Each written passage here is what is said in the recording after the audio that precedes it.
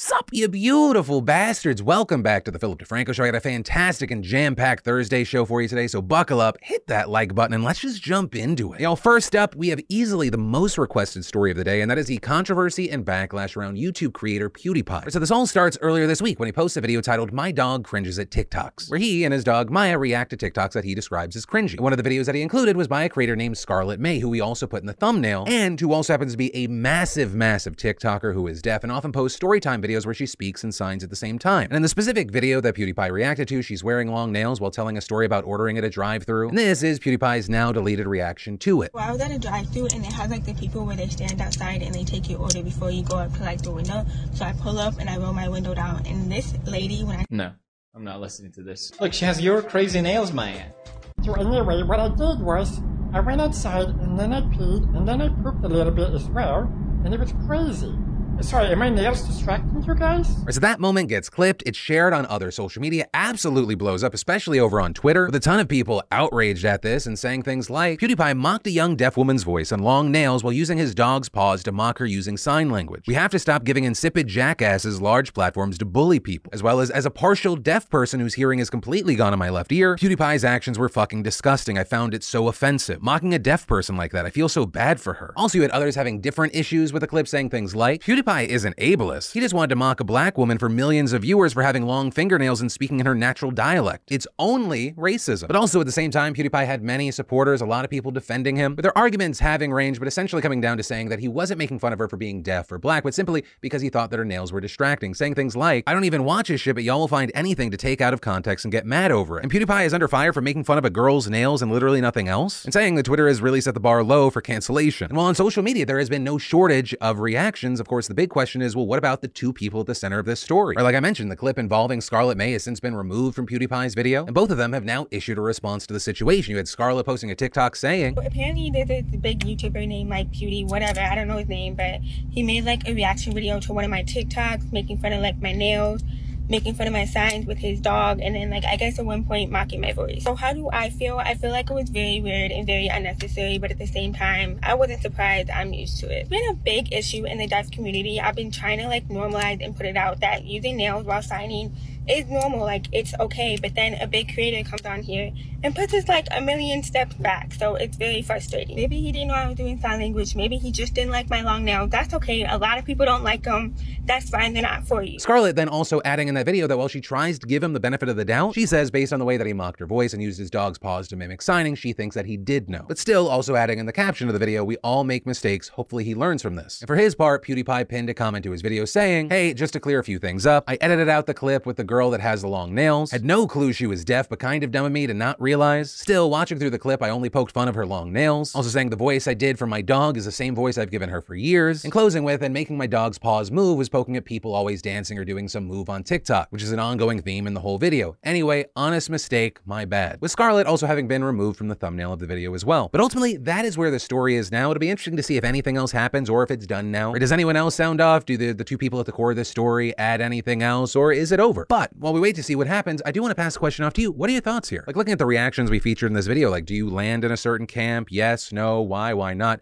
Any and all thoughts, I'd love to hear from you. And then let's talk about this wild news about a murder that has resulted in a $7 billion judgment. Right, so specifically, a Texas jury has now found Charter Spectrum liable for $7 billion in punitive damages for the murder of 83-year-old Betty Thomas. And that is on top of the around $340 million in compensatory damages that the company has already been ordered to pay. And so the question you probably have at this point is, okay, well, how are they liable? What did they do? And as it turns out, the jury found that Spectrum had, quote, systemic failures when it hired 43-year-old Roy Holden Jr. as a field technician. And it was Holden who serviced Thomas's home in December of 2019 before returning the next day in his Spectrum van to murder Thomas with a Spectrum-provided knife, with him then stealing her credit cards and going on a spending spree. And while Holden is obviously the murderer, the jury found that all of this could have been prevented if the company had properly vetted him. But as it turns out, when the company bought Time Warner Cable, it got rid of an employee screening process that would have shown that Holden had a long history of lying. Past employers who weren't contacted when he was hired showed that Holden harassed fellow employees, was a forger, and falsified documents. And reportedly in the weeks and days leading leading up to the murder, Holden had complained to managers that he had no money and no place to stay due to an ongoing divorce, with it reportedly going as far as Holden breaking down crying in a meeting and saying he wasn't okay. Holden then began scamming elderly female Spectrum customers, stealing their credit cards or checks. But what really did Spectrum in was their attempt to cover up how liable they were, where the jury found the company guilty of forgery after it falsified documents to try and get Thomas's family into forced arbitration to solve this problem, which, if they had succeeded, the company would have saved a ton of money, as it would have just been on the hook for the amount of her last phone bill. And according to the Thomas family's lawyer, Charter Spectrum had too many chances to prevent this tragedy, and the company showed a complete disregard for the safety of its customers. Worse, the trial reveals how vulnerable Charter Spectrum customers remain today at the hands of a company that appears not to care about public safety. Now, if this whole story freaks you out about the cable guy coming to your home, I just want to say, get that out of your head. This is just one case compared to thousands of cable guys.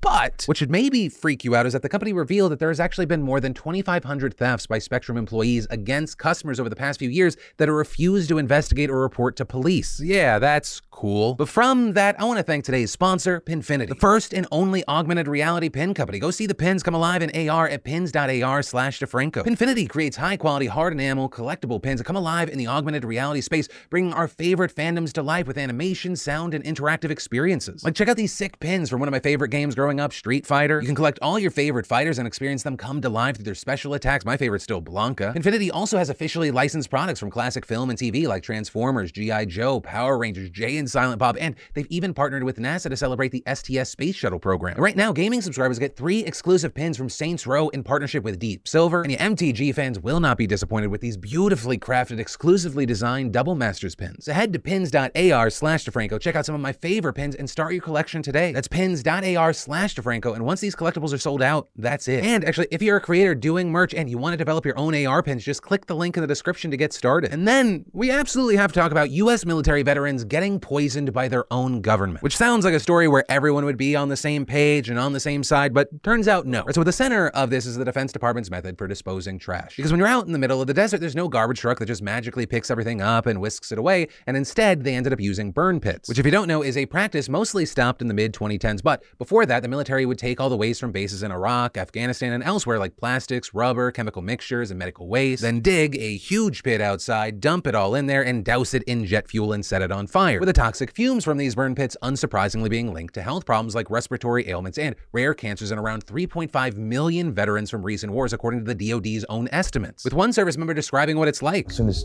I arrived in country, there in Balad, I noticed the stench. For me, it just smelled like like I was living next to a landfill. Just that stench of just burning rubber or something, just nasty. But for years, because fuck our government, the VA had resisted calls to recognize the effects of burn pit exposure, depriving veterans of disability pay and medical reimbursement. That is until last year, because it awarded presumptive benefit status to post-9/11 veterans so they don't actually have to prove their illness was caused by time overseas. Though, big asterisk, that only applied to those who got asthma, rhinitis, and sinusitis. And it had to happen within 10 years of their service. And with all this, if you didn't know, one of the people that's been the most outspoken advocate for this cause, as well as pushing for Congress to help first responders affected by 9/11, is Jon Stewart. Back in March, we saw him slamming lawmakers for delaying any meaningful action. They're all going to say the same thing. We want to do it. We want to support the veterans, but we want to do it the right way. We want to be responsible. You know what would have been nice? If they had been responsible 20 years ago and hadn't spent trillions of dollars on overseas adventures, if they had been responsible and hadn't spent billions of dollars for defense contractors to poison our own troops, if they had been responsible and understood that 20 years of war was going to create an overflow and an influx of sick veterans paying the consequences of those wars, they had their chance to be responsible. And they blew it. And awesomely, last month, it looked like Congress finally listened, because the Senate actually did a thing. They passed a historic bipartisan bill to widely expand healthcare resources and benefits to veterans exposed to burn pits, adding 23 conditions to the list of what the VA covers, including hypertension, and absolutely massive, calling for investments in VA healthcare facilities, claims processing, and the VA workforce, while also strengthening federal research on toxic exposure. And all of this also being very personal for President Biden, who believes that burn pits may have caused the brain cancer that killed his son Beau in Iraq in 2015. And so if something something passes the Senate, you're like, oh, this is done. This is a done deal. Right? The bill goes over to the House for a procedural vote on minor technical corrections and then returns to the Senate, where it was expected to be finally confirmed. But that's when Senate Republicans did a surprise backflip, decided to throw the whole thing into limbo because you have 25 GOP senators who previously voted for the bill now revoking their support, effectively blocking it from moving forward, as well as Democratic leader Chuck Schumer switching his vote to a no, even though he does support the bill, though that is a strategic move just to make sure that another vote is allowed in the future, which left the bill with just 55 yes votes and only a few votes shy of the 60 needed to pass. And so as far as why the fuck are they doing this, you have Texas Republican John Cornyn blaming Schumer for not allowing 2 amendment votes that he says that they agreed on, and adding that Republicans want to eliminate some mandatory spending in the bill and then they expect it to pass. But right now, it's not clear when the vote might be rescheduled since the Senate is taking a month-long recess at the end of the next week, which is why among many you have Democrats slamming the reversal, with Veterans Affairs Committee Chair John Tester calling it an 11th hour act of cowardice and saying that more veterans will die because of this, as well as you had Jon Stewart just clearly fed up with all the bullshit. It's the exact same bill. They changed one sentence in the House. The sentence in the House they changed was about using rural medical practices for the VA, which apparently triggered a constitutional crisis. Their constituents are dying. If this is America first, America is fucked. But ultimately, that is where we are right now. We're gonna have to wait to see what happens, but I wanna know your thoughts. And of course, I wanna know everyone's thoughts, but specifically, if you are a military service member or you have one in your family or you're friends with one, like, what are your thoughts here? Because I feel like there's such a disconnect between what people say and like what we fucking do. Or we call members of the military heroes. We thank them for their service, but we just fucking throw them into the streets. And every year we just throw more money at the military, but only the part that kills other people. And we're like, fuck our own people when they're done. US military spending last year was $801 billion, and we can't take care of our vets, especially when the thing that was funded for $801 billion is the reason they have the problem in the first place. These motherfuckers in Congress salute with one hand and give the bird with the other. I don't even believe in the place, but fuck all those motherfuckers straight to hell. And then in absolutely massive news, we need to talk about Meta, which of course is a company that has never done anything wrong and is almost universally loved by everyone. And in no way related, this segment is brought to you by Mark Zuckerberg, who is definitely a human and not a lizard person. Kidding aside, he's obviously not a lizard person. He's a robot. But really, Mark and his company in the news for not the best of reasons. First of all, his company reported a 1% decline, bringing in only, oh, so sad, $28.82 billion this quarter compared to $29.07 billion a year earlier. Well, of course, that seems like a small decline and still a massive fuck ton of money, something to consider. One, in addition to slipping revenues, Meta's profits also fell from 36% a year prior to $6.69 billion. Two, Meta's stock has lost half of its value since the beginning of the year. Three, the company is also reportedly forecasting a bleak third quarter for revenue, predicting between $26 and $28.5 billion, which falls a good deal below the around $30 billion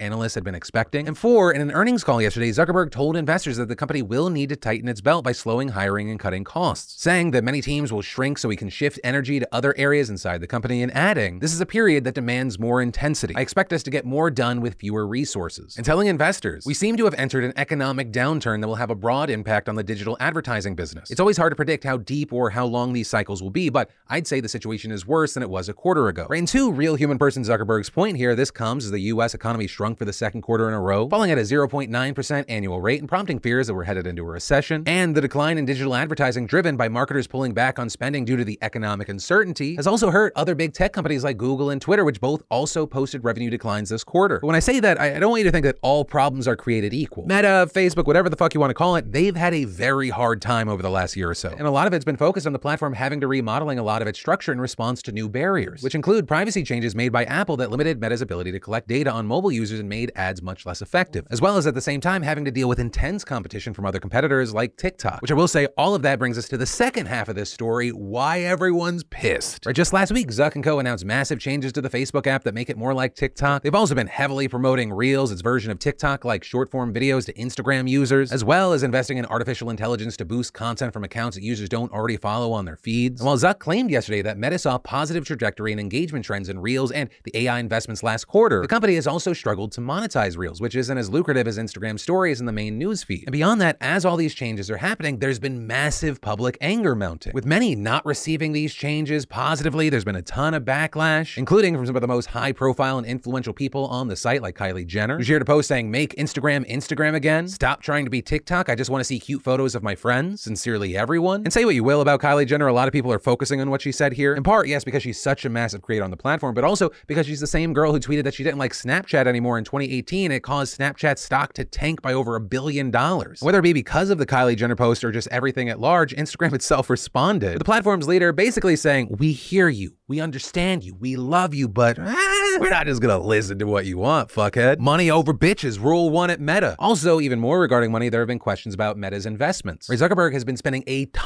just fucking giant amount of money on his vision for the metaverse. While he claims this is a long-term investment that will cost a lot now but pay off, I mean, some investors are concerned that it won't pay off. And even in that space, they're constantly seeing issues. Like, literally the same day they put out this dismal quarterly report, the Federal Trade Commission filed an antitrust lawsuit against the platform to block it from buying the virtual reality game developer Within, with the FTC arguing that Meta was acting monopolistically and accusing the company of trying to buy its way to the top, and claiming that the acquisition was illegal and would allow the company to get one step closer to its ultimate goal of owning the entire metaverse, which sounds like the plot of a fucking fantasy novel, but you've been alive for the past 10 years. We pretty much do. And while of course, yes, this is just one deal, experts say that this is an indicator that it will be difficult for Meta to pursue future deals, which could seriously undermine its bet that the metaverse will be the next frontier of technology. So I know this has been an absolutely massive story, and of course I'd love to hear your thoughts on any aspect, but the thing that really stands out to me is that social media is not really a social thing anymore. It's all about like consuming and performing. And while I felt like that has been the case for a while now, I think this kind of just further cements it, and it shows like, of course this is what happened. When every company year over year has to show exponential, impossible growth, both for like the number of people on the platform and how long they're there and like how much money is being made, of fucking course they're gonna do this. They don't give a shit about you and your friends. They only care to the point that you will leave their platform for another one. We've always just been the customer and the product, not people to them. And it's kind of shitty because the natural evolution of the internet is making it less fun. But ultimately, that is where that story and today's show ends. Thanks for subscribing and being a part of these daily dives in the news, being a part of that conversation down below. Also, if you want more news, I got you covered here and here. But as always, my name's Philip DeFranco. You've just been filled in. I love yo faces, and I'll see you tomorrow. Fuck, no, Monday. Nailed it. First try.